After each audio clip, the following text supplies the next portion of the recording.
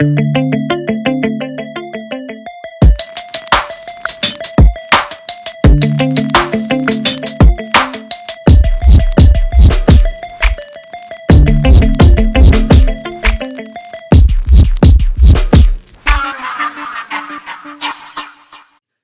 right, you ready? All right. Welcome to Go Ahead, I'm Listening. This is Dr. Kim Prof, what's up? and welcome to another episode. How y'all doing? How you doing? I'm doing better than most. Better than I was yesterday. Um, all the cool black man shit that they say. Okay, he's still with the cool black man shit. All right. So for today's episode, we have a special guest, Brandon. You want to introduce yourself? Sure. Hey, everyone. My name is Brandon. By day, I am a higher education administrator. At night, I am a activist, educator, sociologist, all-around troublemaker, and disruptor of social constructs. So happy to be here.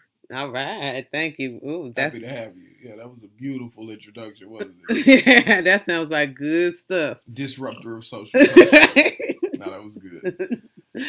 Yeah, because there's a lot of things that we need to disrupt, which is a big part of what I do, which is all about, the myths that have been created about who we're supposed to be, who, what blackness is, what LGBTQ is, all those things. And I'm like, nope, it's not exactly one thing. We're all complicated people. So therefore, these constructs need to be complicated. And we just can't be looking at them as one thing. So hence the reason for why I like to disrupt a lot of things.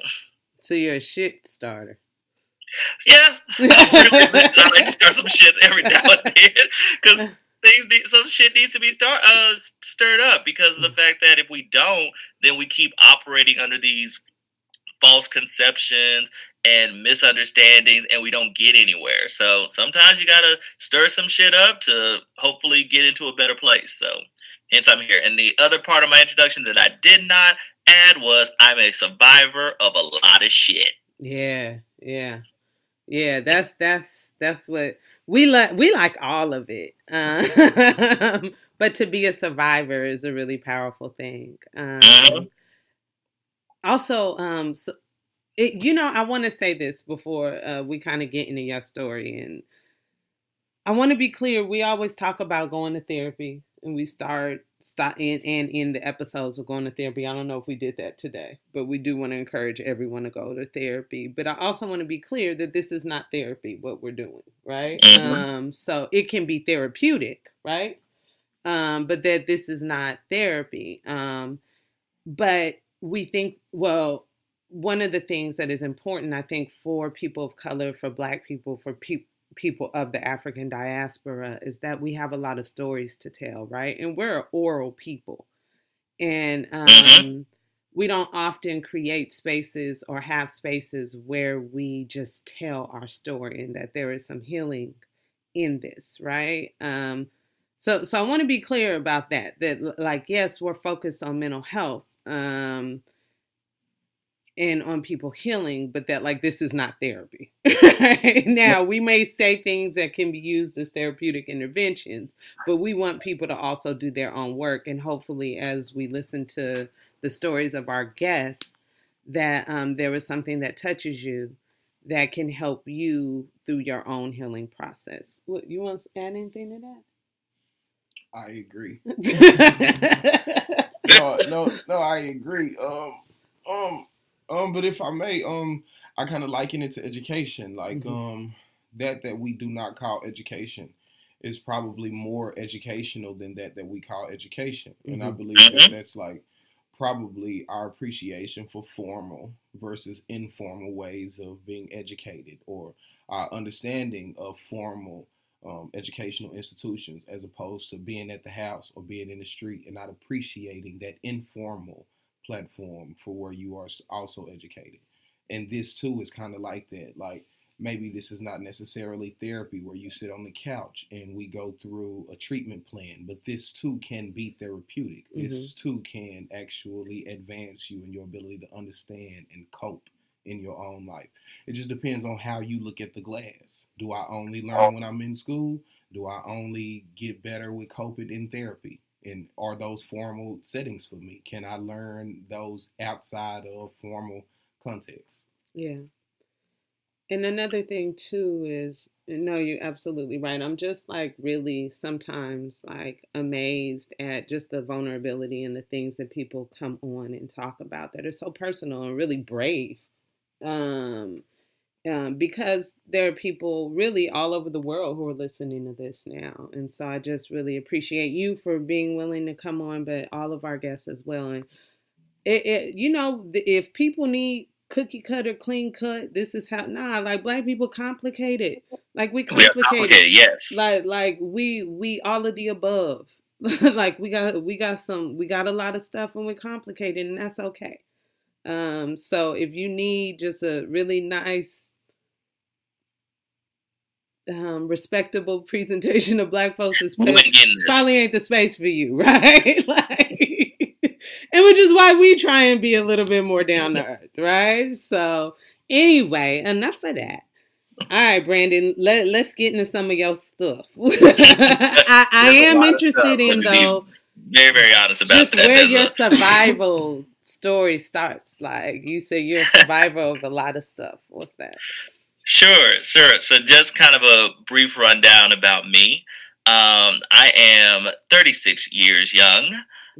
In the span of that 36 years, I have been through cancer 3 times. I am currently going through cancer right now. I have survived. I'm a sexual assault survivor, so I was raped when I was 21. I am a black gay man living in the United States of America, so of course that has all of its wonderful complexities related to that.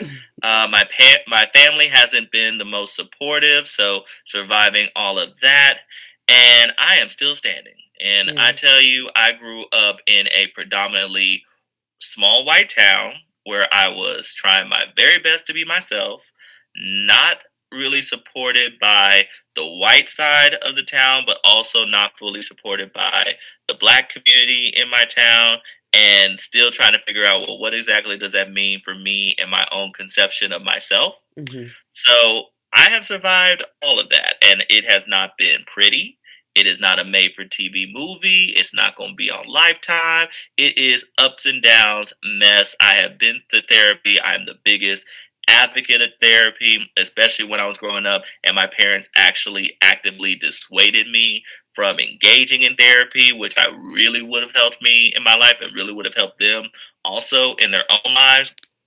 Oh, and may I also mention, my mom passed away when I was 19, and we also had a very complicated relationship as well. So needless to say, I have just laid out a lot of stuff. And the reason for why I lay out a lot of my stuff is because, as you mentioned with education, it doesn't always have to be formal.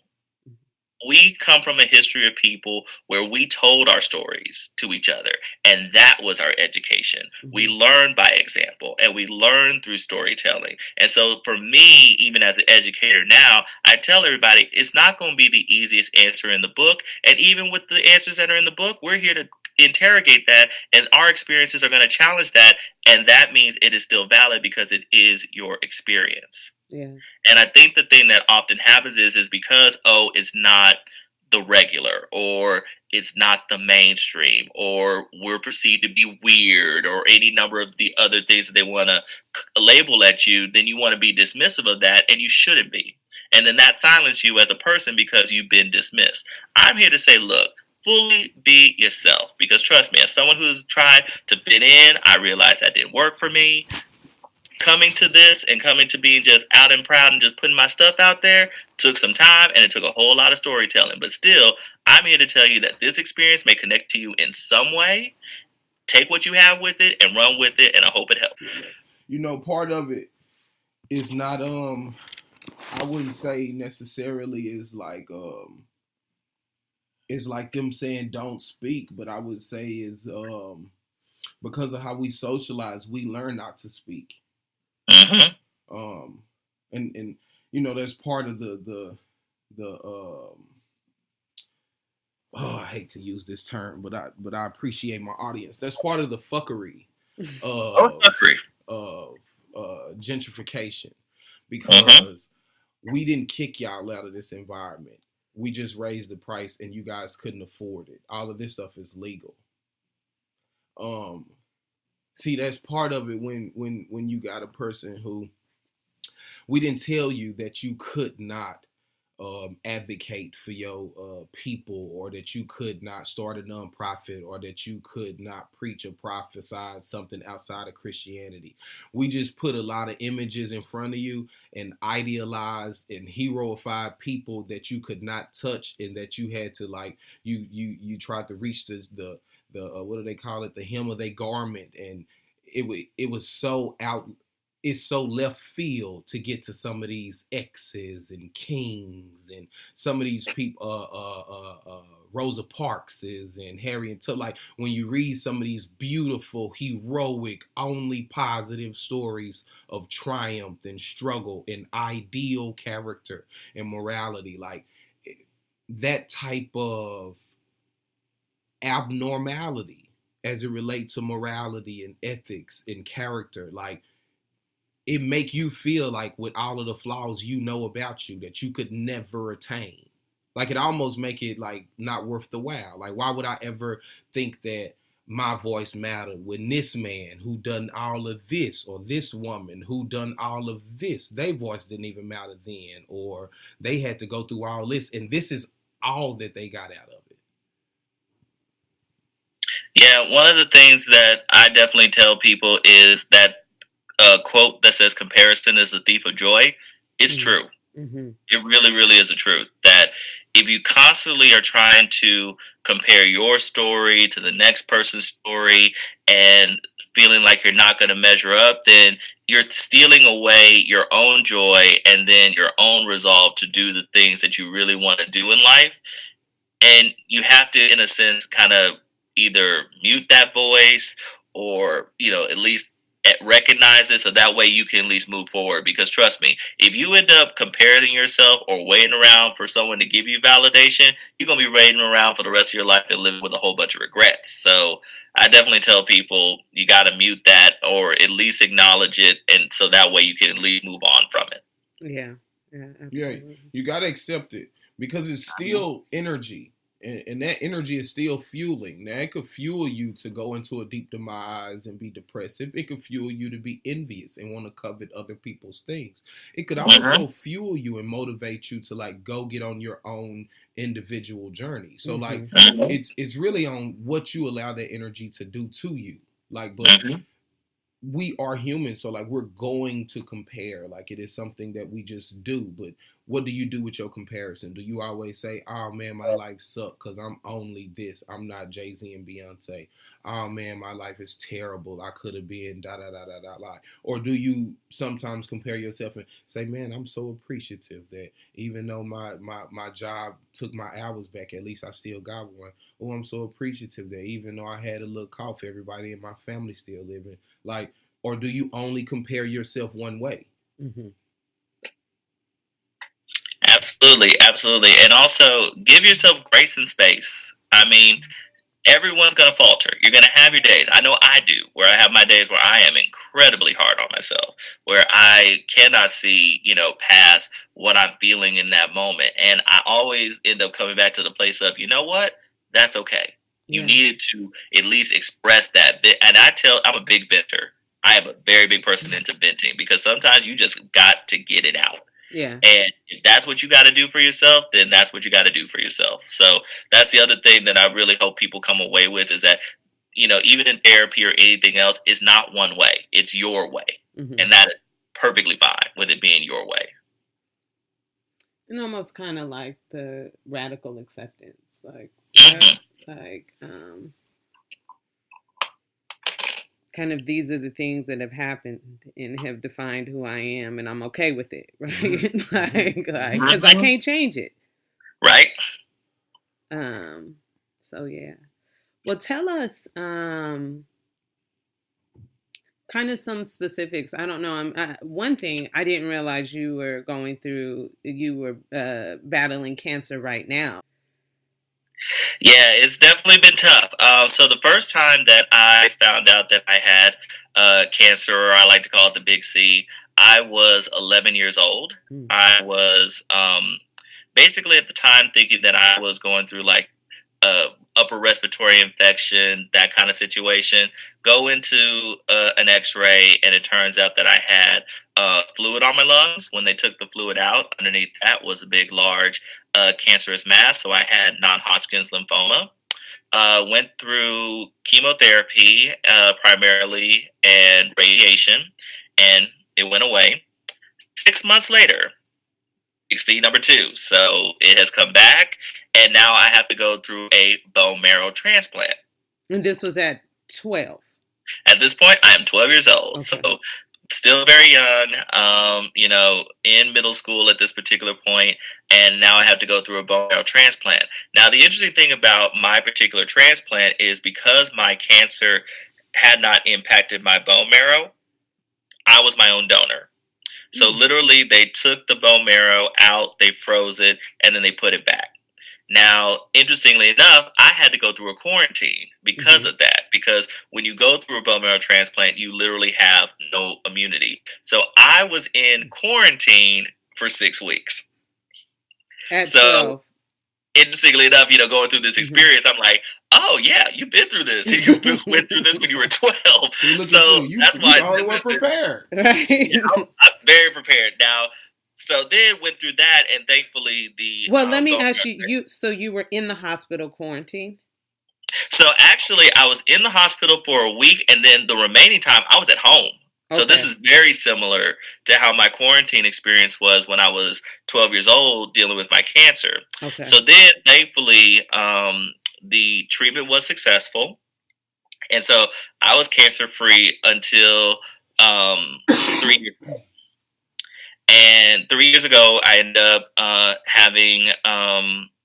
it ended up being found out that I had thyroid cancer. Mm-hmm. They took out half of my thyroid, thinking that it was going to be gone. And unfortunately, it wasn't gone. So I had to go back in to the hospital to get the other half of my thyroid taken out. So now I am minus a thyroid and still going through treatment now. So yeah, you deal with it. But needless to say, I have gone through this multiple times now. I've gone through multiple iterations of it, done chemo, done radiation, the bone marrow transplant, surgeries and things of that nature. I'm an old hospital pro at this particular point. That's a lot. I think that it is. It just is. If I can appreciate, I think that folks. I mean, I don't like the dentist, so like, I just couldn't imagine. Neither do I. You know what I'm saying? I couldn't imagine. The dentist is the worst. Like going in there and all, Whew. But the way that we're socially taught to think of cancer, right? Like most people think this is, we know if it's metastatic or things, but you think one cancer, not multiple throughout the course of a lifetime at such a young age. Like you're still young. Yeah. And the other thing is that we don't talk about family history enough. And I really wish that we would, because, for example, I come from a history of cancer on both sides. And it wasn't necessarily something, even when I was going through it, that we talked about those experiences. So, like, for example, my grandmother on my mother's side, she passed away from cancer, and she had multiple cancers at the time that she passed away. Now, when I was a kid, I was maybe about 4 or 5 when she passed away.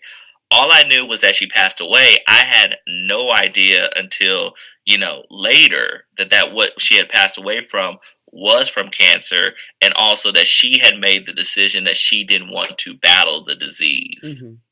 So when I found that out, wasn't until later when I started going through my own stuff, because then it was it came up, of course, and then that's when I found out that my grandmother hadn't chose to battle with what she was dealing with. And I know that definitely played a part in me on battling it, just because I didn't want to go through that particular circumstance. But cancer also exists on my father's side. Sure. And, we really don't necessarily talk about that. So family history is very, very important because of the fact that, once again, it can help you govern your own life and just knowing that this could potentially happen to you, but also that shared experience of just talking about, well, what was it like going through it when you went through it?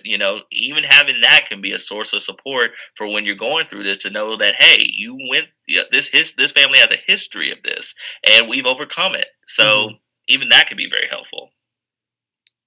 Yeah. I also think too, though, like, yeah, definitely having more conversations and thinking about like how we talk about healthcare, even amongst Black people, like, and our lack of understanding of so much. Like, I met people who were like, oh, well, my mama got diabetes and my daddy and I'll get diabetes. Like, it don't necessarily have to be like that, but maybe we should have different conversations about our health. Like, there are genetic links to type 2 diabetes, but there are also preventative things that we can do to take care of ourselves to prevent these things from happening. But so, no, definitely. I think that, and we're probably in a space right now where we are becoming more conscious of our bodies and our health, and that there seems to be a movement amongst people of color. What do you think? Yeah. And let me also point out that even in the midst of what I was going through, it wasn't easy just because of other things that were also going on. I was not treated very well. Let me just say that. And the fact that you're still an 11-year-old dealing with racism. You're still an 11-year-old who's trying to, figure out exactly who you are, and there are these other things. So, I often like to tell people, look, I figured out who I was at 6 years old, meaning that I knew at that probably particular point I'm Black, I'm gay, and I'm a male. And that is not an easy thing for a family that does not agree or understand sexuality to deal with, but all that seems to get put on pause when you're dealing with cancer. But it's still not necessarily fully on pause. So the thing that I tell people is that it also was hard because when I was going through cancer, I actually felt I was better treated by my family and by other people during that time than when I was well. So it actually was also very hurtful in the fact that when I got better, it reverted back to somewhat bad treatment.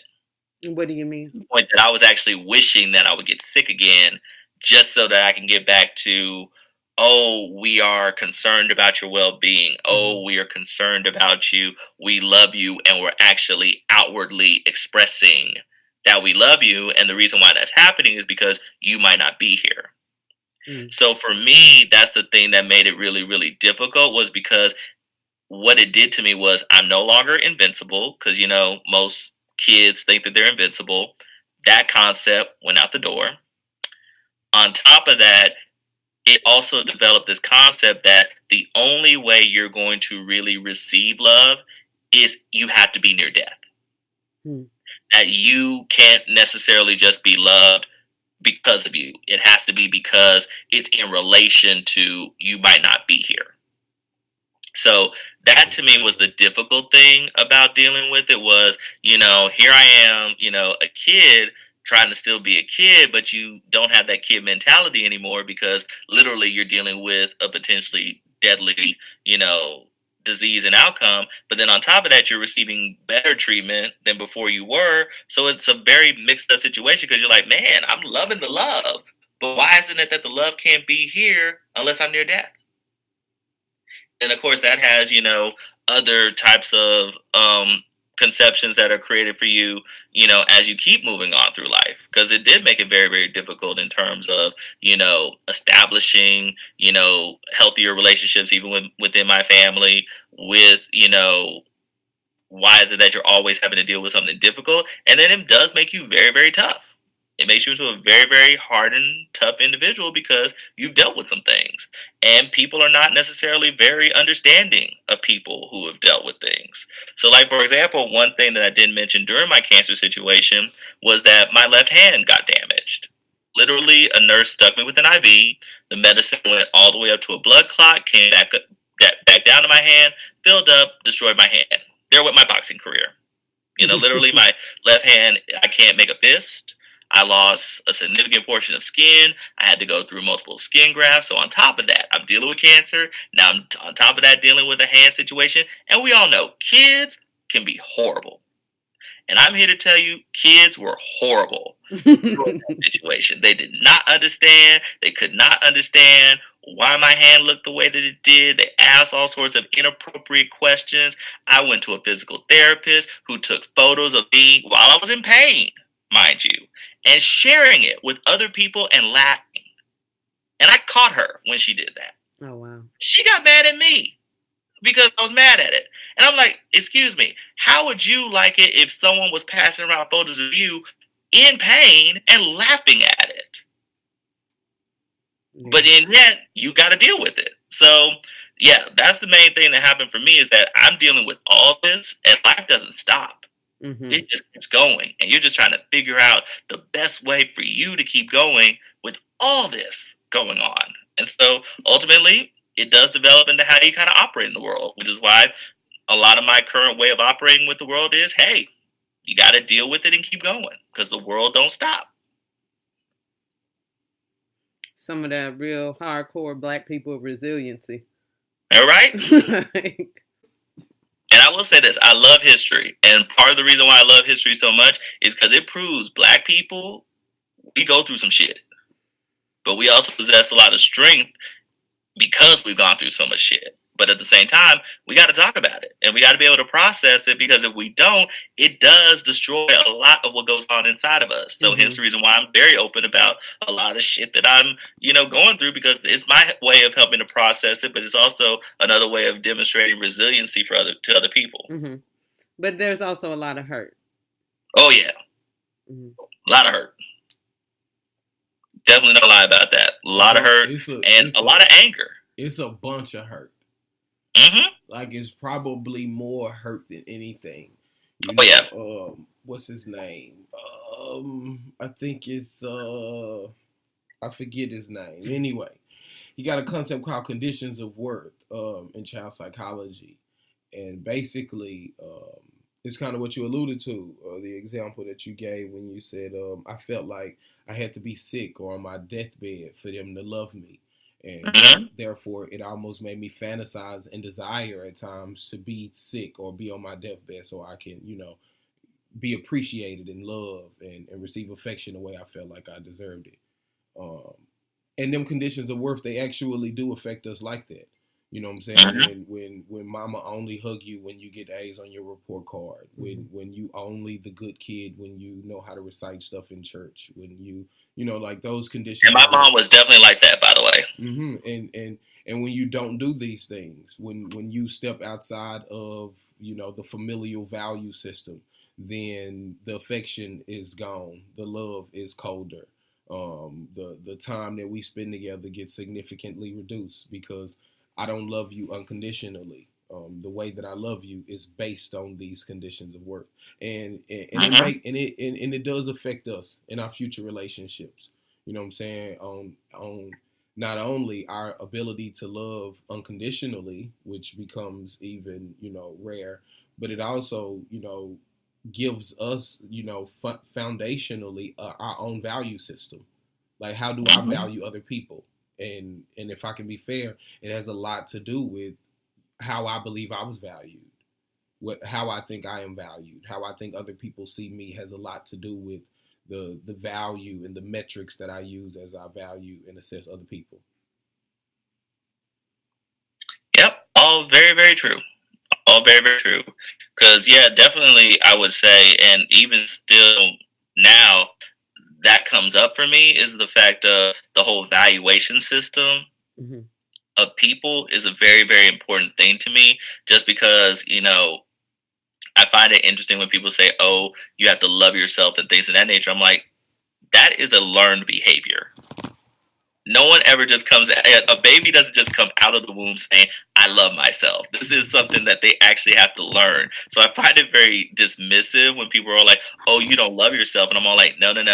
You have to learn that. And you have to be understanding that maybe people didn't come from the same backgrounds where they learn to love themselves. Mm-hmm. True.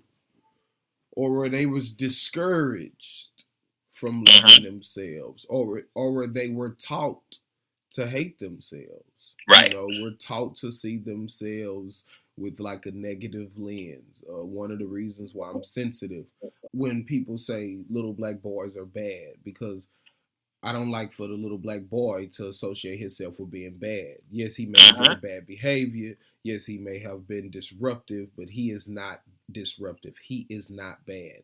And I don't want them to associate themselves with bad and criminal and negativity. So like I'm sensitive about how adults, teachers and staff and parents, you know, kind of approach them with that language. I understand what they mean. You know, I understand what adults mean. However, we have to be held accountable. You know, if we talking about the passenger or the driver, we talking about the audience, or we talking about the presenter, we talking about the parent and the kid. Like the authoritative figure has to be held responsible for like this relationship. Like the duty of the relationship is on me. Yes, the kid is a function of it. You know what I'm saying? Yes, the student is a function of it, but the teacher is held accountable.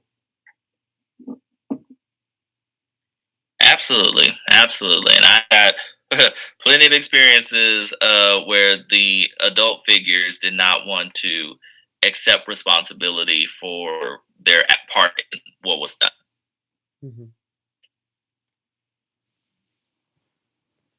You sharing? Oh, I got plenty. We listening. Sure. So another really foundational experience, I guess, for me has been, as I mentioned, I'm a black gay male, and sexuality is something that we do not talk a lot about in the black community, especially being a member of the LGBTQ plus community. You get a lot of things laid at you that are very incorrect. For example, that, oh, because you're black, you therefore can't be LGBTQ, that you got to pick one over the other, or that because you are LGBTQ, you're somehow less black. I'm here to tell you, none of that shit is correct. You are fully who you are.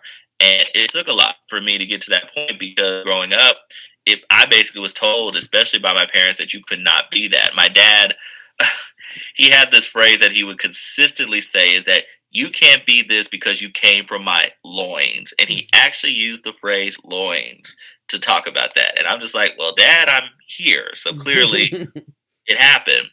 My dad is a deacon at a church, so grew up in the church. Beautiful. So therefore was always hearing these, stories about, how gay is against who you can't be that because it's against the Bible and against religion and all that.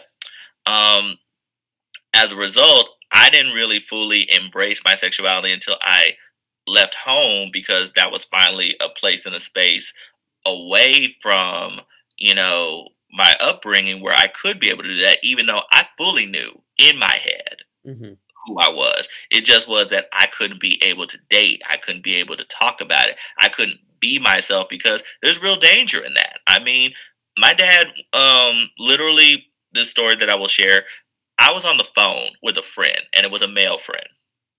On the phone, just having regular conversation. My dad was on the road and had a flat tire. He calls on the main phone line, and of course, it's busy because I'm on the phone with my friend. Oh, this was back in the day. Huh? This was back in the day. Back in the day, right? I know, right? Y'all, call waiting, we didn't have it, and all that fun stuff.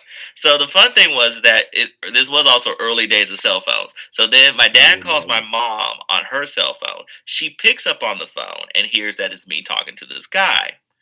So then basically she tells my dad, Brandon's on the phone with a guy. That's the reason why you can't get through. Dad comes in and he is pissed. He is charging into my room, yelling, screaming, all sorts of stuff. Basically, he boils down to this. He's just like, look, you need to stop acting gay, because we're not going to accept any gay people in this family. You'll be kicked out. You can't be gay. So at this point, I literally tell my dad the following. I'm like, first off, there's no way to say someone is gay or straight based off of what I do, because y'all love all the acclaim and validation that y'all get when I do really, really well in speech and debate, when I do really, really well in student council. Just because I'm not out there playing a sport does not make me gay or straight. So hence, that doesn't work. And then I boldly just said, what if I am? What if I am? I'm still the same son you raised, but I like boys. Now, granted, I know my father, so I knew exactly what was going to happen. He took a swing at me, and I ducked. You knew. I knew that was took a swing at me, and I ducked. Because there was interesting. Because how old were you? Do you remember? At this point, I was 17, 18. Okay, so that's pretty old. So there had been no conversation. Year of high school. There was no conversation about your sexuality. There was only there were earlier ones before then where they were suspecting, because I fully knew. My parents, they knew. They knew. Yeah, that's what I'm thinking. He knew. Otherwise, why would he come in there like that? Right. So I was like, so y'all known this. It's just that we've never had this. I mean, the only conversation that he and my mom ever really had with me was that it was bad and that it wasn't going to happen, basically. But it wasn't just because he said that. Or that he broke news, because like everybody's saying, it's not necessarily breaking news. It is because of his delivery as well. Everybody in the room see the elephant in the room, and the one who brought the elephant in the room has the most audacity to say, "Yeah, and it's the elephant." Like that's the problem. Like, right, his daddy took the swing not because of the news, but because that respect thing that older Black parents are into. Like this he is totally that's how I knew. I never met his dad. But like I don't necessarily think it was because his sexual orientation became a headline. You know what I'm saying? I think it was because he has the nerve to say this. Yeah. You know what I'm saying? Like, and who is he talking to? Like, right.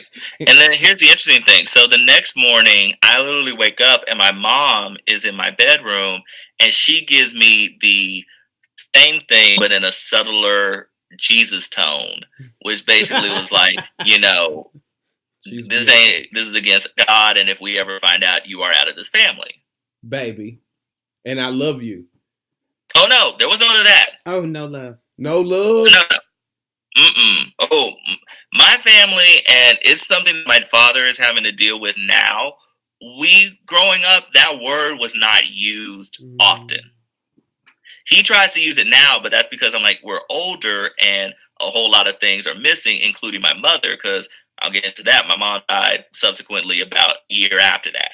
And it was not a nice way that she passed, the way that we ended things. And there's another interesting story related to that too. But basically when, with that, it wasn't even the love. It was basically like, if we ever find this out about you, that's it. You were out of this family. So I can go into the next story if y'all good with that. How did that make you feel? Just to know, how old were you when you had that conversation with both parents? So with both parents, like I said, I was 17, 18. This was my senior year of high school. And so both parents, one day after another, they come in the room and they both saying the same thing in their own, way. Hey, if what we see is really what we see, you got to get up out of here. And then how do you experience that? Like, how do you take that in? Well, given the way that my family operated, it wasn't anything new. We were very much it was a survivalist thing. You did what you had to do to survive. So like for me, you know how you talked about that whole, your parents won't love you if you don't make certain grades. That's how my parents operated. It basically for me was, you were coming into this family, you were representing this family, and you're going to represent this family well. So for me, it was always a survivalist mentality of, I got to make an A, even though I want to make A's for myself, but I need to keep these people happy, because if they're happy, that means I can be somewhat happy. And if I don't, then my life is hell, and I don't want hell. And you guys had a system. They understood that you were good at conditions of work, and that you that you never let them down. So like, because they still love you. They just made sure you knew all the rules each time. And then the thing that made it horrible was the fact that love came in the form of materialness. Mm-hmm. Because it was like, oh, I take care of you. I give you these things, therefore I love you. But I'm like, you don't say it. So you doing these things for me, I don't internalize that as love. That's not, my love language or whatever.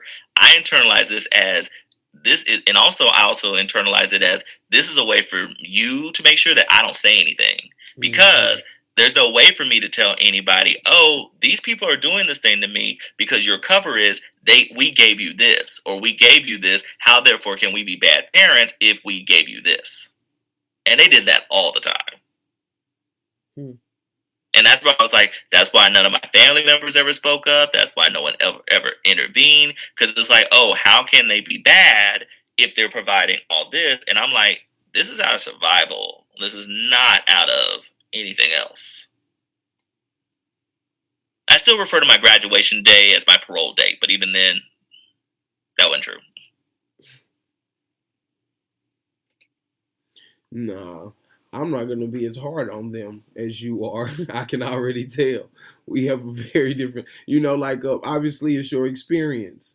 Right. But I have an appreciation for the generation before us. Just appreciating what they deemed a man to be, what they deemed a woman to be, how they seen the standard of a family, and especially if we throw in Christianity. And when I say Christianity, I'm appreciating how Black people experience Christianity and the way that we stick to, few Black Christian groups burn down churches. I'm just saying that, like, the way that we stick to Christianity, we just have a very different experience. And, to appreciate that whole conglomerate of what makes, like, an individual, like, the way that they receive love and affection is, like, evident in the way that they gave it to us, which was not always peaceful, which was not always, ideal, but one of the benefits of what they did is it allowed us to, like, kind of critique our own version of how we see, or how we experience love and how we give love. And I definitely could understand that perspective. The thing that, like I said, always just mitigated it for me was it would have been nice if they would have at least articulated any of that. Mm-hmm. If there was at least an I love you just for the sake of I love you, it would have went a long way. But that didn't happen. It was always with conditions attached. And so that's what always muddied the situation. And it got even muddier. They verbalizing it today? He's verbalizing it today? Who, my dad? Yeah. Yeah, he verbalizes it now, but there's a lot of situations that mess that up too. Well, I mean, again, he may never respond. Oh no, I'm fully anticipating that he's probably never going to respond fully the way that that I need it to happen. But I've also told him he has to be okay with that because I have to be okay with that. Because of the fact that I'm like, I don't know if I'm ever going to get to that place that you want. And then on top of that, you lost every right to expect that from me. Because when you had the ability to do that, you didn't. And you're a different person now, and I'm a different person now. But at the same time, no. Because, like, for example, when I went through my third cancer bout, and I went through my surgery to remove one half of my thyroid. At that point, I was in a good place with my dad, and I made it very, very clear that I needed something from him. And the thing that I needed from him was the following. I literally told him, Dad, I have this belief in my head that the only way you and I can communicate or I can feel love from you is if I'm near death. So I need to divorce myself from that. So one of the things that I need from you is I'm going to go into this surgery. don't show up. Hmm. And I'm like, I know you. You're going to try to show up. I am actively asking you that I need you not to show up. And the reason is because I need to divorce this history that we have with each other, which is you will show up in my life when I'm near death. Because that's how it's been this whole trajectory. I need to divorce that. And I need us to build something else. I need to just, you to respect that. I'm like, I will call you. I will have someone call you to let you know I'm fine. All that. Don't show up. Just don't do that. What do you think that I did? First person I see coming out of my damn sleep is him, and my blood pressure shoots through the roof.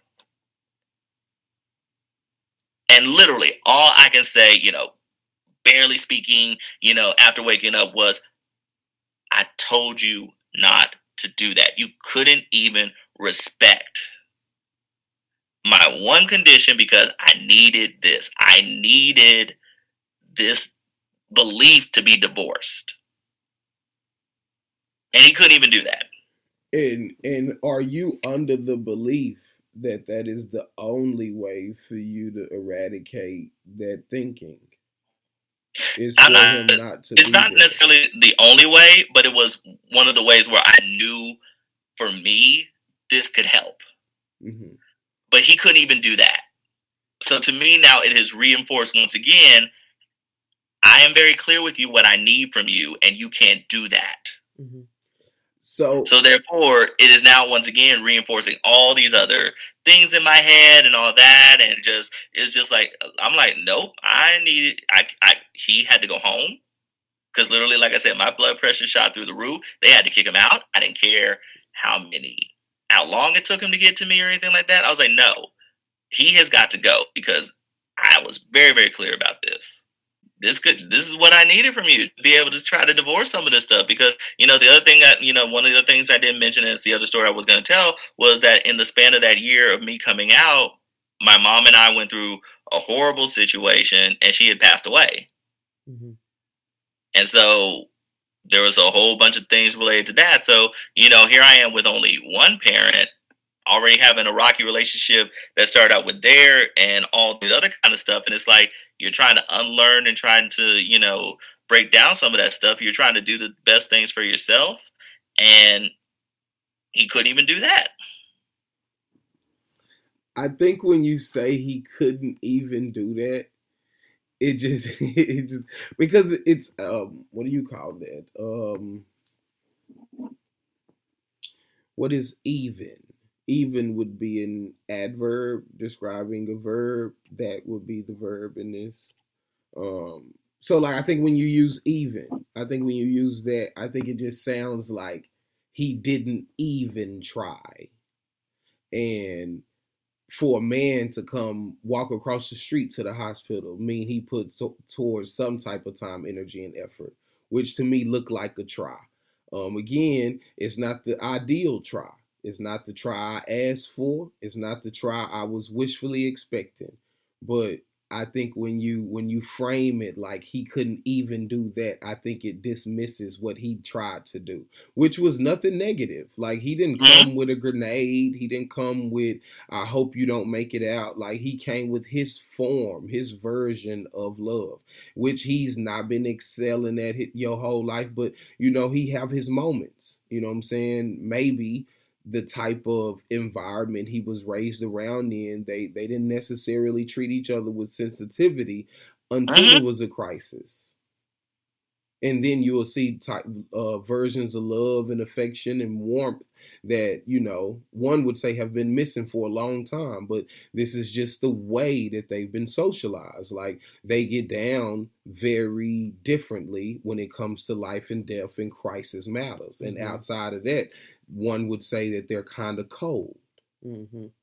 But you would have to appreciate the culture to appreciate them. Like, this is not to say that they get a pass or this is okay because we understand it. But this is just to say that we understand it. And because we understand it, I won't judge you as harsh as someone who does not understand it. like somebody on the outside of the culture looking in, saying, "Oh, he heartless. He don't care." No, he not heartless. He just a product of how he was raised and how his dad raised him or did not, and he did the best with me. He tried. I wasn't the easiest to raise. Part of it, we got to take our own contribution to it too. Like, I wasn't the easiest to raise. Like, they dealt with me, on some terms that I put my own foot in the mud. Yeah, they led me astray sometimes, and I'm mad at them about that. But I did a lot of stuff too. I wasn't the easiest to kind of guide and receive tutelage, and you know what I'm saying. And that was a hard truth for me myself to appreciate. I want to say my daddy could have did this, my mama should have done that, but I wasn't I was hell on wheels. You know what I'm saying? I had my own. I had my own. I think that's the thing, is that it would be easy for me if I was hell on wheels. Mm-hmm. Mm-hmm. And I wasn't even permitted to be hell on wheels. Yeah. Well, and I'm gonna say this out loud. I don't think you was an angel. Oh, of course I wasn't. Yeah, well, yeah, I don't think you was on your way to missionary school. I don't think that. I was pretty saintly. Okay, I mean, because you were challenging even that. Pretty damn saintly. Yeah, like for you to say what you told your dad early age, like, nah, you been saying stuff. I know that. Shoot, no, that's just sometimes when you get fed up, and at that point, your cup ran it fed up this, because it was like, and it goes back to some of the things, and I've told this even to my parents, especially during that last year after I had started going to college, I personally felt like I gave up myself for them. Mm-hmm. And so I was like, I gave you 18 years. This was, like you just said, this is kind of an agreement. The agreement is, oh, I'm your child. I'm under your roof. I'm under your rules, all this other kind of stuff. Cool. I gave you that. I dealt with y'all's hell for 18 years. I played the game for free room and board. Right. And so now that I'm out and y'all still messing with me, it's like, what was the agreement? What was the agreement? Y'all not sticking for y'all part of the bargain. Right. Y'all not available y'all part of the bargain. I went. I was the A+ student. I got into the premier university that y'all wanted me to go to and hid my admission letters to the other schools that I applied to because you really wanted me to go to that place. So even my choice in college wasn't necessarily 100% mine. So I gave you all that. And in exchange, because of me losing a driver's license and not telling y'all, you come and steal my car that I'm paying for. You then emptied out my entire bank account, leaving me at this institution that I don't necessarily need to be at without any support or anything of that nature. And you basically are like dealing with it. And then on top of that, my last Christmas with my mother, you telling me that I'm a horrible child and my brother and sister are horrible children and you don't feel the need to do anything for us. And then that's how you then die and leave this world. Yeah, a little angry about it. Still a little angry about it. We'll fully admit that. But at the same time, it was like, we had a contract. I have held my end of the bargain. Y'all didn't. Sometimes you gotta adjust. You gotta adjust. Oh, I'm adjusted. The way I've adjusted is they ain't in my life. And let me ask you, does that hurt you? Oh, yeah, it does. And I fully acknowledge that it hurts. But at the same time, it's what I got to do to protect myself. And so it brings about an emotional hurt, I assume?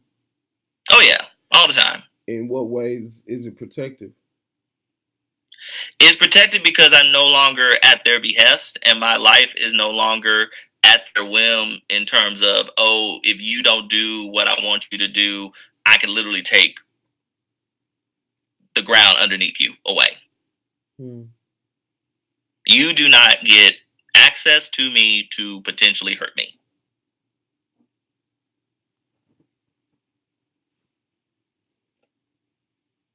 So yeah, it does create you into a very, like I said, hardened and very guarded person, and I am that, and I fully accept that. Well, like I say, I fully accept it because I'm like this. When you've gone through going back to the endless amount of shit that I dealt with, and then you don't necessarily have the support that you feel that you need to get through it. You then have, you're right, it does harden you, but at the same time, you're also reminded you went through all that shit. Yeah. And you can go through all that shit because you went through it. Because even now, I operate the same way because, like I said, if the people who are who are supposed to be the closest to you can hurt you as bad as mine have done me, you can make it in this world.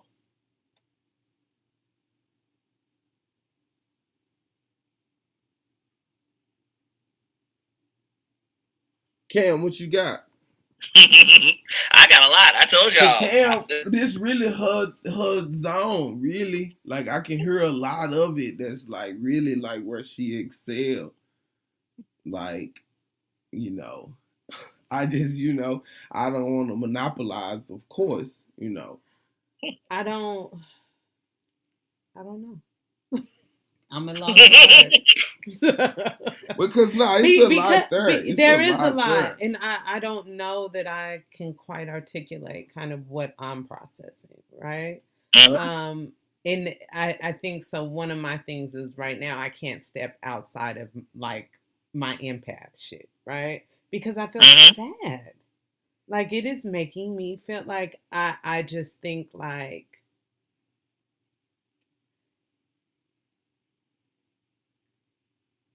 And I know this ain't necessarily a unique story. A lot of people don't feel safe with the people who raise them and are supposed to protect them and love them, right? They are not safe people. But that makes me sad. Like, as a mother, as like I think about my children, and like what I want for them, and like, do I always nail it? Of course not, right? Like that there are things that I will fail them at. But I also think that people need to feel safe, right? And it sounds like there was just a lack of safety, and even for like your last memory of your mama to still be like rooted in pain. And then there's a part of me too, I don't know, that agrees with David, that I feel like too, like for your parents to be, for your father in particular, a black man of that generation, who I can imagine the things that you were told about sexuality. And what a man is. Yes. That even to come to the hospital, like I was thinking about that, it's like a lot. Even the fact that like, even if he's trying, he really from their generation that should have disowned you. Right? Like no, his generation disowned. That oh no. And he definitely is. I mean, he's hinted at that, and here's my honest opinion about my father, and him and I have talked about this. He has always thought that this was a phase. He has parents no concept of this in my life. I mean, we don't talk about any element of that in my life. Like, and I'm an activist. I'm out there as a black gay person. We don't talk about any of my activism. We don't talk about any of that because in his mind, he still thinks it's a phase. So that's what I think made it easy for him to not necessarily disown me, because in his mind, it was never true. I mean, we used to have conversations where literally I'm sitting there looking at the TV with him, and he would literally just say like, "So you're still gay?" And I'm like, "Yep, still gay." He just checking in. I mean, he don't know. He don't know. And all that. But at the same time, I'm like, yeah, you could have easily disowned me. And in a sense, you did, especially with some of the shit that you pulled. Yeah.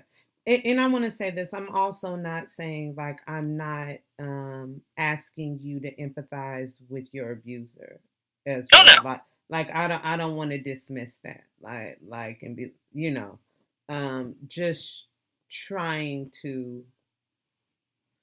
I don't know. I'm at a loss. Sure. And I tell people, try to carry all this. I carry it with me. Yeah, but I'm also thinking though, like, so how do you soften? How do you open up to experience love, to experience trust. That is a very hard thing. I will admit that.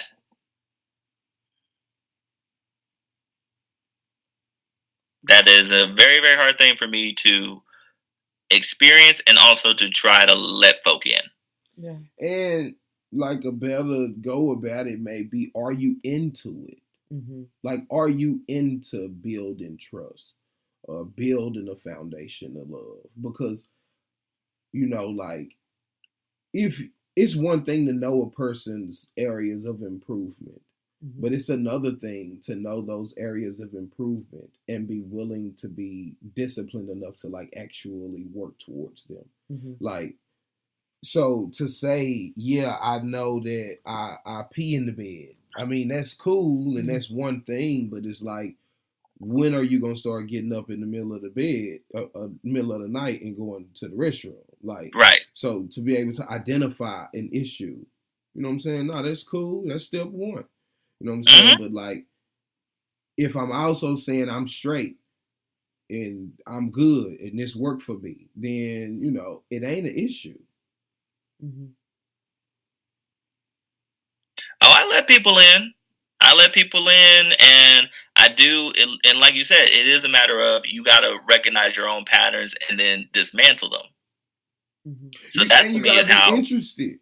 Like, so, like, the best preacher can come sit right in my face, but as I'm disinterested, it just wouldn't work. Like, the best teacher who been preparing for one lesson for 2 years in a row can come sit right in front of me teaching one-on-one, and if I'm disinterested, it won't. Like, my desire to give a damn has to be one of the ingredients for that message to like transmit.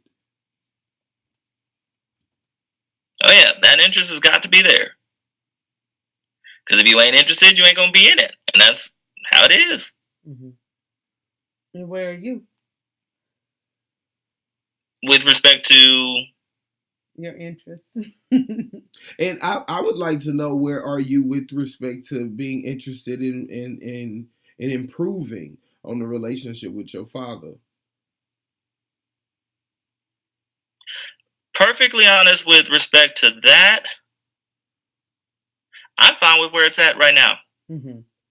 And let me say this. That's why I said that, because you seem like you have identified the relationship with your father as an area that could use improvement. Oh, yeah. And you also seem like, but I'm okay with where we at right now. Yep. Like, I'm cool with it. And very cool with it. And that's why, like, I reserve saying that, how do you experience warmth? How do you experience trust? Like, because I don't necessarily know if you into that. Like, I don't know if that's fundamentally like. Oh no, I can be, like you said, I can be very warm. I can be very trusting, but it's in places where I'm interested in. Yes. Like, so the reason for why you're not necessarily getting the warmth and things of that nature is because the nature of this conversation is one where I've given that warmth. I've given that trust. It's been broken, so I'm not interested in that no more. And I didn't necessarily mean from your father. I meant just from others, right? Like, from others. It's very individualized, because to me it's about, okay, what's my history with you? What's my, interaction with you? I'm very warm with people on an initial because they haven't given me any reason not to be. Mm-hmm. But I will admit, you give me a reason not to be, then that's it. Yeah. I'm very clear in that.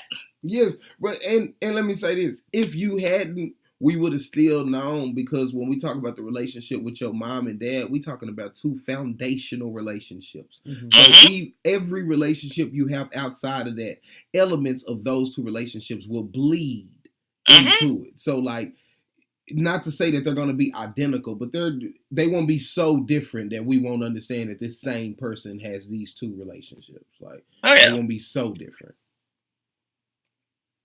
Oh yeah, trust me. If I see elements of my parents and people, trust me, it's very easy to be like, oh no, where this is gonna go. You cut people short a little faster than you used to. I'm like, I can't do it. I'm fully aware of that. Oh yeah. who I've worked with where I'm like, oh, I see how this is going to operate. Nope. You got pets? I can't have pets. Allergies. You got plants? They die. Woo! You read a lot of books? Tons. There we go. Got to get you something to do, man. Woo! Something that come alive in there. He's an activist. I was about to say, I work all the time. That's what I do. Busy. Always. Oh, that helps. Oh yeah, work most definitely helps because at least I'm working towards and building something, right? It goes back to that whole foundational piece. When you come from a broken one, you don't want broken ones, so you work very hard to make sure that those are built. So yeah, trust me, I have been through therapy several times. I have identified a lot of these patterns. And I definitely know my parents and my family is one that is always going to be a trigger for me because it's a lot that's there. Yeah.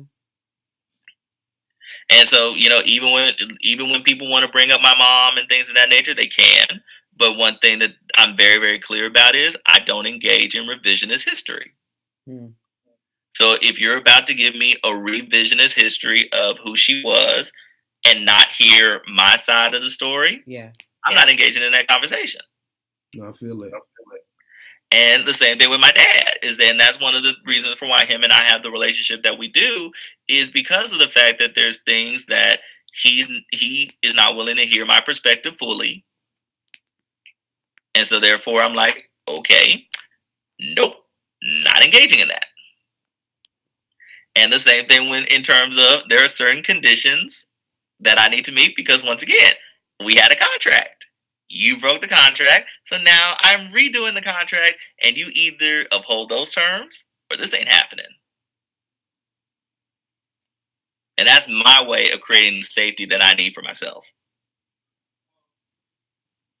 The condition. Because I'm like this. This could have been an unconditional love relationship.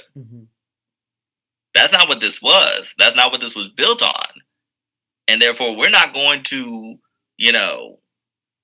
try even remotely to go down that road because try as I have, because I have several times. And I'm like, you broke it. And you break it not in small ways. You break it in very, very big ways. So therefore, you have demonstrated you can't handle this. So hence, I got to operate in the way that I got to operate to make sure that I'm cool. No, I feel it. Yep. It's because one of the central questions I think you had asked me was, how do you survive all this? Sometimes you got to be in the survivalist mentality. And that's what gets developed. And that really is what is developed for me is I have got to do what I have to do to survive. And that can't be on the basis of other people because I went through that. I know what that's like. And that's not a life that I ever want to try to go back to. Because if you give someone else that much control of your life and that your survival is literally depending on their whims and things of that nature, you'll never be happy. You'll never feel secure in yourself. You'll never feel safe. I feel it. And there's no way that I could ever go back to that. And they got to deal with it. If I have to deal with the impact that all these factors, all these things have done, and I'm just left to deal with it, then that means you have got to deal with the ramifications of how I feel about that. And one last thing, I hate the word bitter because I can hear some of y'all wanting to, not necessarily y'all, but you know what I mean, just in general, for anyone who listens to this. You've heard that before. Oh, all the time. And I love it when people letting the people know, don't come for me this way. Right. Let me let you know one thing, because I hear it all the time. Oh, you bitter and all that. I'm going to be like this. Then you deal with it. Yeah. Until you know what this feels like, you don't get to judge it, because I'm not sitting here judging you. So hence, keep it to yourself. If this ain't your cup of tea, go get another one. Chamomile, whatever you want. But this tea gonna be a little bitter, and it's fine. I'm okay with bitter. I'm fine with bitter. But I think it goes back to what I said initially, like, but the hurt. Oh yeah. Like I think that because almost like a secondary emotion, like being bitter is just like, and I'm not using that language again. Oh, I know. You said that, but like the hurt is evident. Oh yeah. And so and being bitter is a result of hurt. And so for me, I think like it's more, and you've done work, right? Mm-hmm. And I think that you've learned to survive. Mm-hmm. Survival mode can be a very problematic mode too, though, right? Like Oh yeah. just physiologically, what it does to us. Answer 3 times. Yeah. But really healing the hurt is just a longer process, I think, than I often sometimes will tell my patients, like, depending on how old, like, look, you're 45. You've been dealing with this for 45 years. We are not about to change things in a month. Right. Like, period. This is not an overnight fix. Oh no. So, because I'm about to say, you hearing hurt now, imagine how much this was years ago. Sure. I'm not. I do have a funny one for y'all. So, this is when I'm 21. So at this particular point, my mom has passed away. My dad has now remarried, and I am myself in a sense, or at least starting to try to figure out myself. Came home for Easter. And remember, my dad's a deacon, so he's all big into the church and things of that nature. Came in a wonderful, form-fitting suit. I looked cute. I will fully admit I looked very cute. But when I got there, and this goes back to your point, my dad did not want me wearing that suit because that's not what he thought men should wear. Mm-hmm. So it goes on this whole thing about how I need to change clothes. I was trying to be very steadfast, and I'm not going to do that. I'm going to, wear what I wore. My sister, my stepmom begging me to change clothes because he wasn't willing to budge on this. So, here I am. And this is once again one of those things where it's like, okay, when do you budge? And when do you not? So at this point, I made the choice to budge. So I changed clothes. We go to church. Get through all the, the whole thing, get all the way up to the benediction. By this point, my stepmom, and my dad have gone to the back because they're a part of the finance committee to count up the money from the offering. Minister gets up, makes us all get up, and he's all like, I want to send a special shout out to all of our college students. Don't want to name any names because I don't want you to think Minister forgot about you, but brother. So he calls me out, and I'm like, okay, this man's going to call me out in the middle of church. Fine. Hey, Minister, how you doing?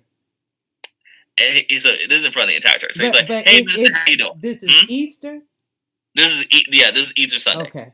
So I'm like, hey, Minister, how you doing? He's like, we ain't seen you in a while. And I'm all like, yeah, no, been busy with school and things of that nature. And then he says the following, I hear you're getting married.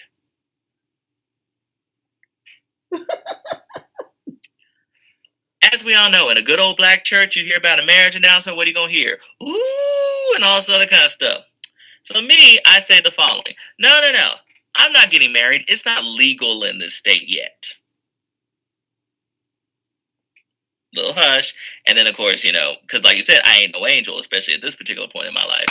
I was like, and for those of you who don't understand, you'll understand by the time you get home. Mm-hmm. By that point, they knew what I meant. Mm-hmm. So my dad, it gets back to my father that I have said this.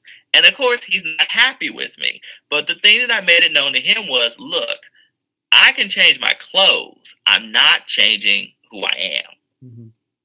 And it's things like that where I'm like, okay, I gave up a significant portion of my life trying to be what you want me to be. That didn't serve me. It's not serving you. It's not serving this relationship in any way. I'm now trying to figure out who I am, and I'm trying to deal with all this. And then you want me to come in here and lie about myself. For whose comfort? Yours. Definitely not mine. But I'm not going to allow other people to just operate with me and your lie for your comfort. And you got to learn that lesson. You learned that Sunday. The doors of the church are open. Is there one? And I'm just curious. So, what was the conversation like? How did your father?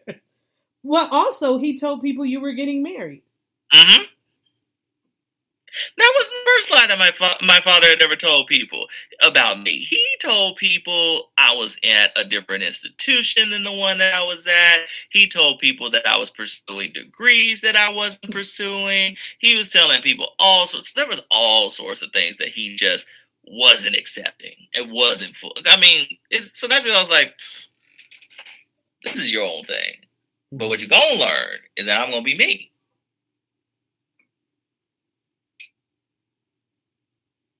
And so, what did he say afterwards? Like, when he like told me your stepmother brought it, how could you do that and, say all that? And then that's when I told him what I told him. And then after that, I got in my car and I went home. Mm-hmm. I was like, what else is there to say? Because, there's only so many times you can deal with that, right? There's only so many times that you can put yourself through that. And that's my biggest thing, is that I don't want to ever go through those experiences. It's already bad enough that there are a lot of experiences in this life that you have to go through for the sake of survival. And that's one thing, if you're getting something out of it, right?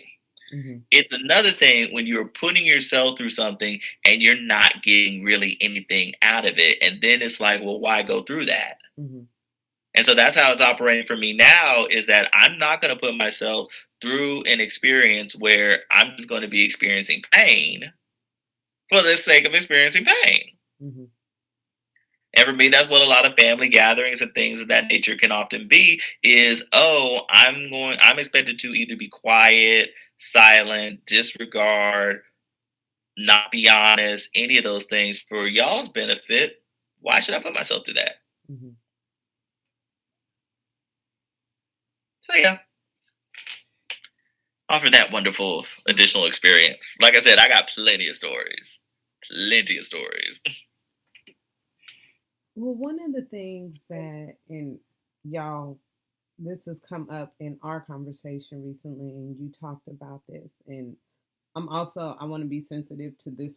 This is not necessarily my space, but I know that Prof and I have talked about this recently, and he's brought it up. So I'm gonna throw it out there, y'all, and then I'm kind of step back. But one of the things that we've talked about is no space for Black men, in particular, to talk about their history of sexual assault and sexual abuse, and that it is just a conversation. I think just in general, girls are allowed a space that is not talked about, period, right? Especially in our communities. But I think that even for boys, there's less of a space, or for men, there's less of a space to talk about that, right? And I don't,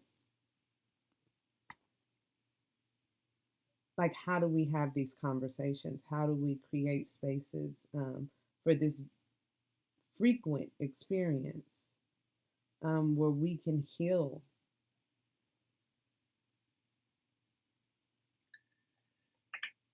Well, for one, I think, because it's such a layered answer, right? And it's such a layered situation. First and foremost, we got to be okay with talking about things. And we got to be okay with talking about things that are not pleasant. And then we also have to create a space where there's not going to be negative judgment with that, right? And right now, there isn't really that space, especially for men, to where we can talk about being sexually assaulted, because it's so layered. Because then it's like, oh, then that goes against you being a Black man, that goes against your masculinity, that goes against any of these other kind of things. It's also layered, so there doesn't become that protected space of being able to talk about it. And then we all get judged because of experiences. Because I know I've definitely gotten judged negatively when I've talked about my own sexual assault and my own rape, and then now that has impacted, my ability to do any number of things. And it's like, well, you should have gotten over that by now, or they know other people who got over it in a different way. But I'm like, but that's their process. That's how their ability to get over it. It may still impact me in some ways, and it's just a truth. So I just think that that's really, really hard for us to create a space, especially in the fact that it's so full of judgment. It's so full of things that are assigned to it that it makes it really, really hard for people to share. Because, like, I'll say this, 21 years old when I got raped, it was my first sexual experience ever. And it happened. And I did at the time, because it was me and another man, I didn't feel comfortable with being able to report it to where it would be safe or even accepted, even by law enforcement. And then even talking about it to other people is very, very hard because of the experiences I have had with talking to other people about it. It has come up in therapy, which has been very helpful because, at least as someone who is at least expressing a way for it to be a place where you can talk about it, they can help you process it and things of that nature. That has definitely been very helpful. But I will say, in talking about it with other people, it gets very, very dicey when you talk about it because their reactions to it can vary. Mm-hmm. Their responses to it also vary. And, that can even be in when you try to establish intimacy with another person. Sure. And let me tell you, that type of rejection and that type of negativity that you can get from that, it hurts. Yeah. And then it makes it really hard for you to then feel the need and feel comfortable with then expressing it to someone else. It takes a different level of courage for men to be vulnerable about being sexually exploited. In a society, in a world that is patriarchal and where men take pride in sexually exploiting others, it just goes against everything it means to be a man, stereotypically, that you let somebody man you. I was over here thinking when you was talking, like, I don't think I know a male today, an African American male, that has not been sexually taken advantage of. Most of them, when we were younger men, by older women. Some of them even by men. You know what I'm saying? Like, but I don't know one. Mm-hmm. This is like family. This is friends. Like, I don't know one who was not, sexually abused. But if you talk to them, and this is almost down to 100% of them, if you talk to them, nothing happened. Mm-hmm. Like, if you talk to them, like, it was a long time ago, it's not a big deal. They don't really think that the remnants, the residue of what happened to them still exists, still, like, live with them. They still carry it on. They think that, I just have sex. I just like to do this. I just like to do that. They don't think that the way that they was exposed to this behavior at such an early age has any influence on how they now engage in this behavior.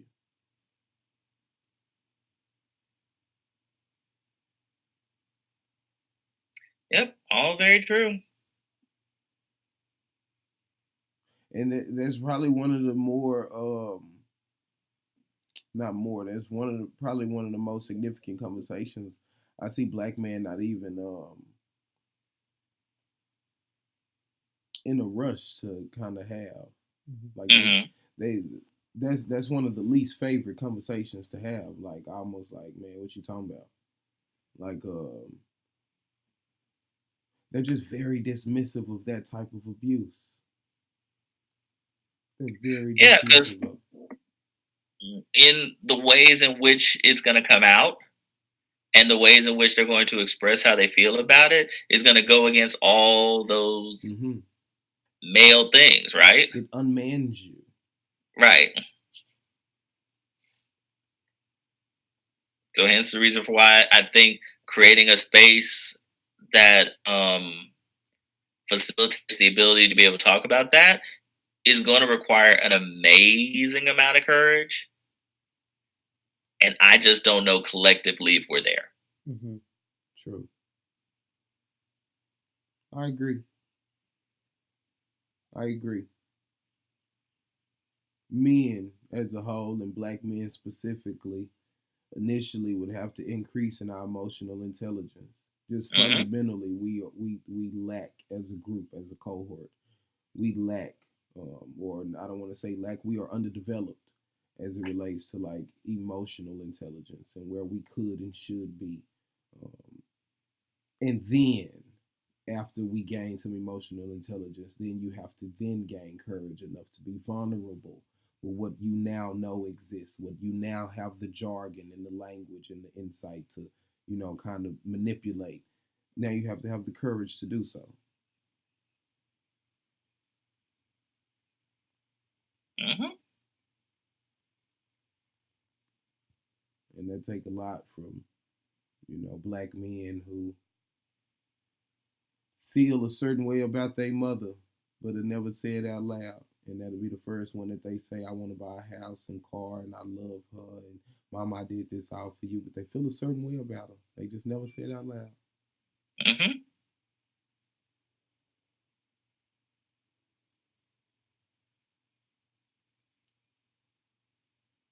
Ooh, I shared a lot tonight. No, thank you. This, if people listening, people can have conversations, maybe, intimately. Maybe it'll spark something in someone, No. That's the hope. That is the hope. Even, to just go back to that, I was thinking about, as we're talking, obviously, I'm not a black male. But the episode with my brother, which if you haven't listened to, was a really good episode, Monte, the third episode. And, this is someone that I've known most of my life. He's been in prison a long time, but this is my brother, right? And that he talks about his sexual abuse in that episode very openly. Also, like you said, though, someone who's done a lot of work through the program he's in to have emotional intelligence, right? But his thing, and he says this in the episode, was that, like, I was in foster care. I know there's a conversation ain't nobody having that, like, most foster kids go through, if not all. I would argue probably all. Like, upward of 90%. Like, unless you are raised in one family, like your entire life, and even then, like, but as a foster kid, nah, they're all being molested. By children, by adults, by, you know what I'm saying? But like, to think that this is my brother and we never had this conversation. And really, and like, so I didn't share this then, but like, just really feeling fortunate that like he was willing to be so open about his experiences and thinking, but like, this is probably one of the people that I'm closest to in my life, and that he's never talked to me about these things. And if I could just think about, like, just, we've talked about how, I don't know, just we got to have more conversations. We've got to stop minimizing and normalizing these very painful experiences, the sexual assaults, that it ain't just. We were talking about, what's his name, the actor Terry Crews. Like, as one of the men who came out during the Me Too, talking about, and that as a black man, he didn't have the space to talk about what happened to him up until that moment. And honestly, I don't even know if he still has had the space. Like, I don't know. I think that there still was a part that what he was afraid of still happened. Like, this big, strong black man, how dare you act like a victim? How dare you act like somebody, like you could have beat his ass? So yeah, we just got to do better. At least we got to say it out loud at this point. That's just the bottom line of all this, right? We all are on a journey just trying to do the best with what we got and just trying to do better. Yeah. You just got to be committed to actually doing better. Or as you mentioned, interested in doing better. Mm-hmm. We need to be okay with people being messy. What I mean by that is the fact that we're all dealing with things. We all have our things in our past. We're all trying to do the very best that we can. And we have to be okay with that. Yeah. I think too often we get caught up with having to be, the quote unquote perfect victim or the quote unquote perfect symbol or perfect vessel or any number of those other things. No, you just need to be yourself. Okay. And everything that is encompassed within that. If you got anger, you got anger. You'll work on it as best as you can, or you won't, but you got to be yourself. And as long as you're doing that, you're doing what it is that you have to do. Yeah, I feel that. And that's the one thing I would leave people with. This was good. I really appreciate you coming on and sharing, and just really telling your phenomenal story. Really hope. I think that this will touch people. I hope so. This is about we really just like getting into our story because we're messy. We are a mess. Like, we are right, but there's beauty in that. Exactly. There's a lot of beauty in that, and you just got to be okay with it. Exactly. Yeah. But no, we really appreciate you for being a listener, for coming on and sharing your story with us. Prof, what you got? No, I want to just echo that, man. I appreciate you coming on, being vulnerable. You know what I'm saying? Telling your side of your truth.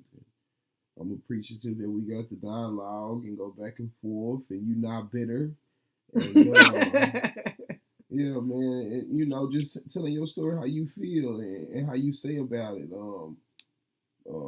I remember watching a man scream at the top of his lungs, and he was saying, "I'm not angry," and that's quite confusing to a lot of people. But just to appreciate that man's experience, like, this ain't what angry looked like. I had the privilege of talking to that man a few weeks later, and he said, "I wasn't angry."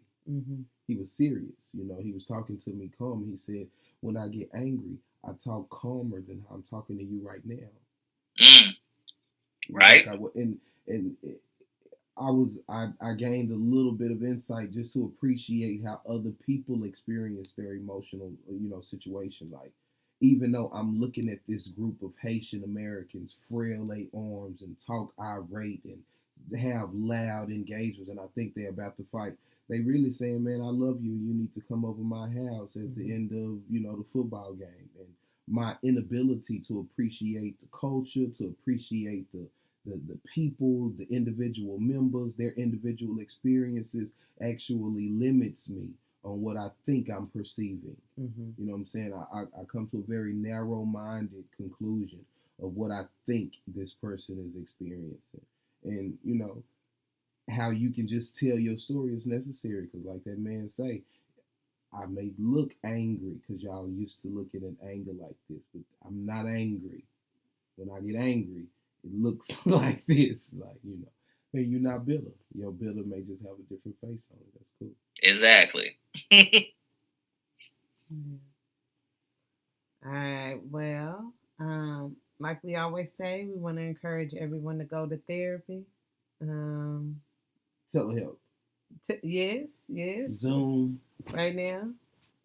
Taraji P. Henson got a free counseling and therapy, and if you're a mental health practitioner, you should sign up to do it for free because Black people need it, and if you need it, you should sign up and get you some free therapy. We all need it. We all need it. Yes. Yeah, so there ain't no if. It's you got to be in the mood. True. But don't act. But you need it. You might not be in the mood, and that's okay. Everybody got their own process. It could be a lot. It's a lot to desire to gain insight. Not everyone is interested, so not everyone or not everybody thinks that there's something that they need to change. But we telling y'all. Or that they need to work on. Everybody got something to work on. So unless you're perfect, and then That's the thing. But we love y'all. I love you. I love you. Thank you. We love you. Thank you for coming on. And we will reach out to y'all later.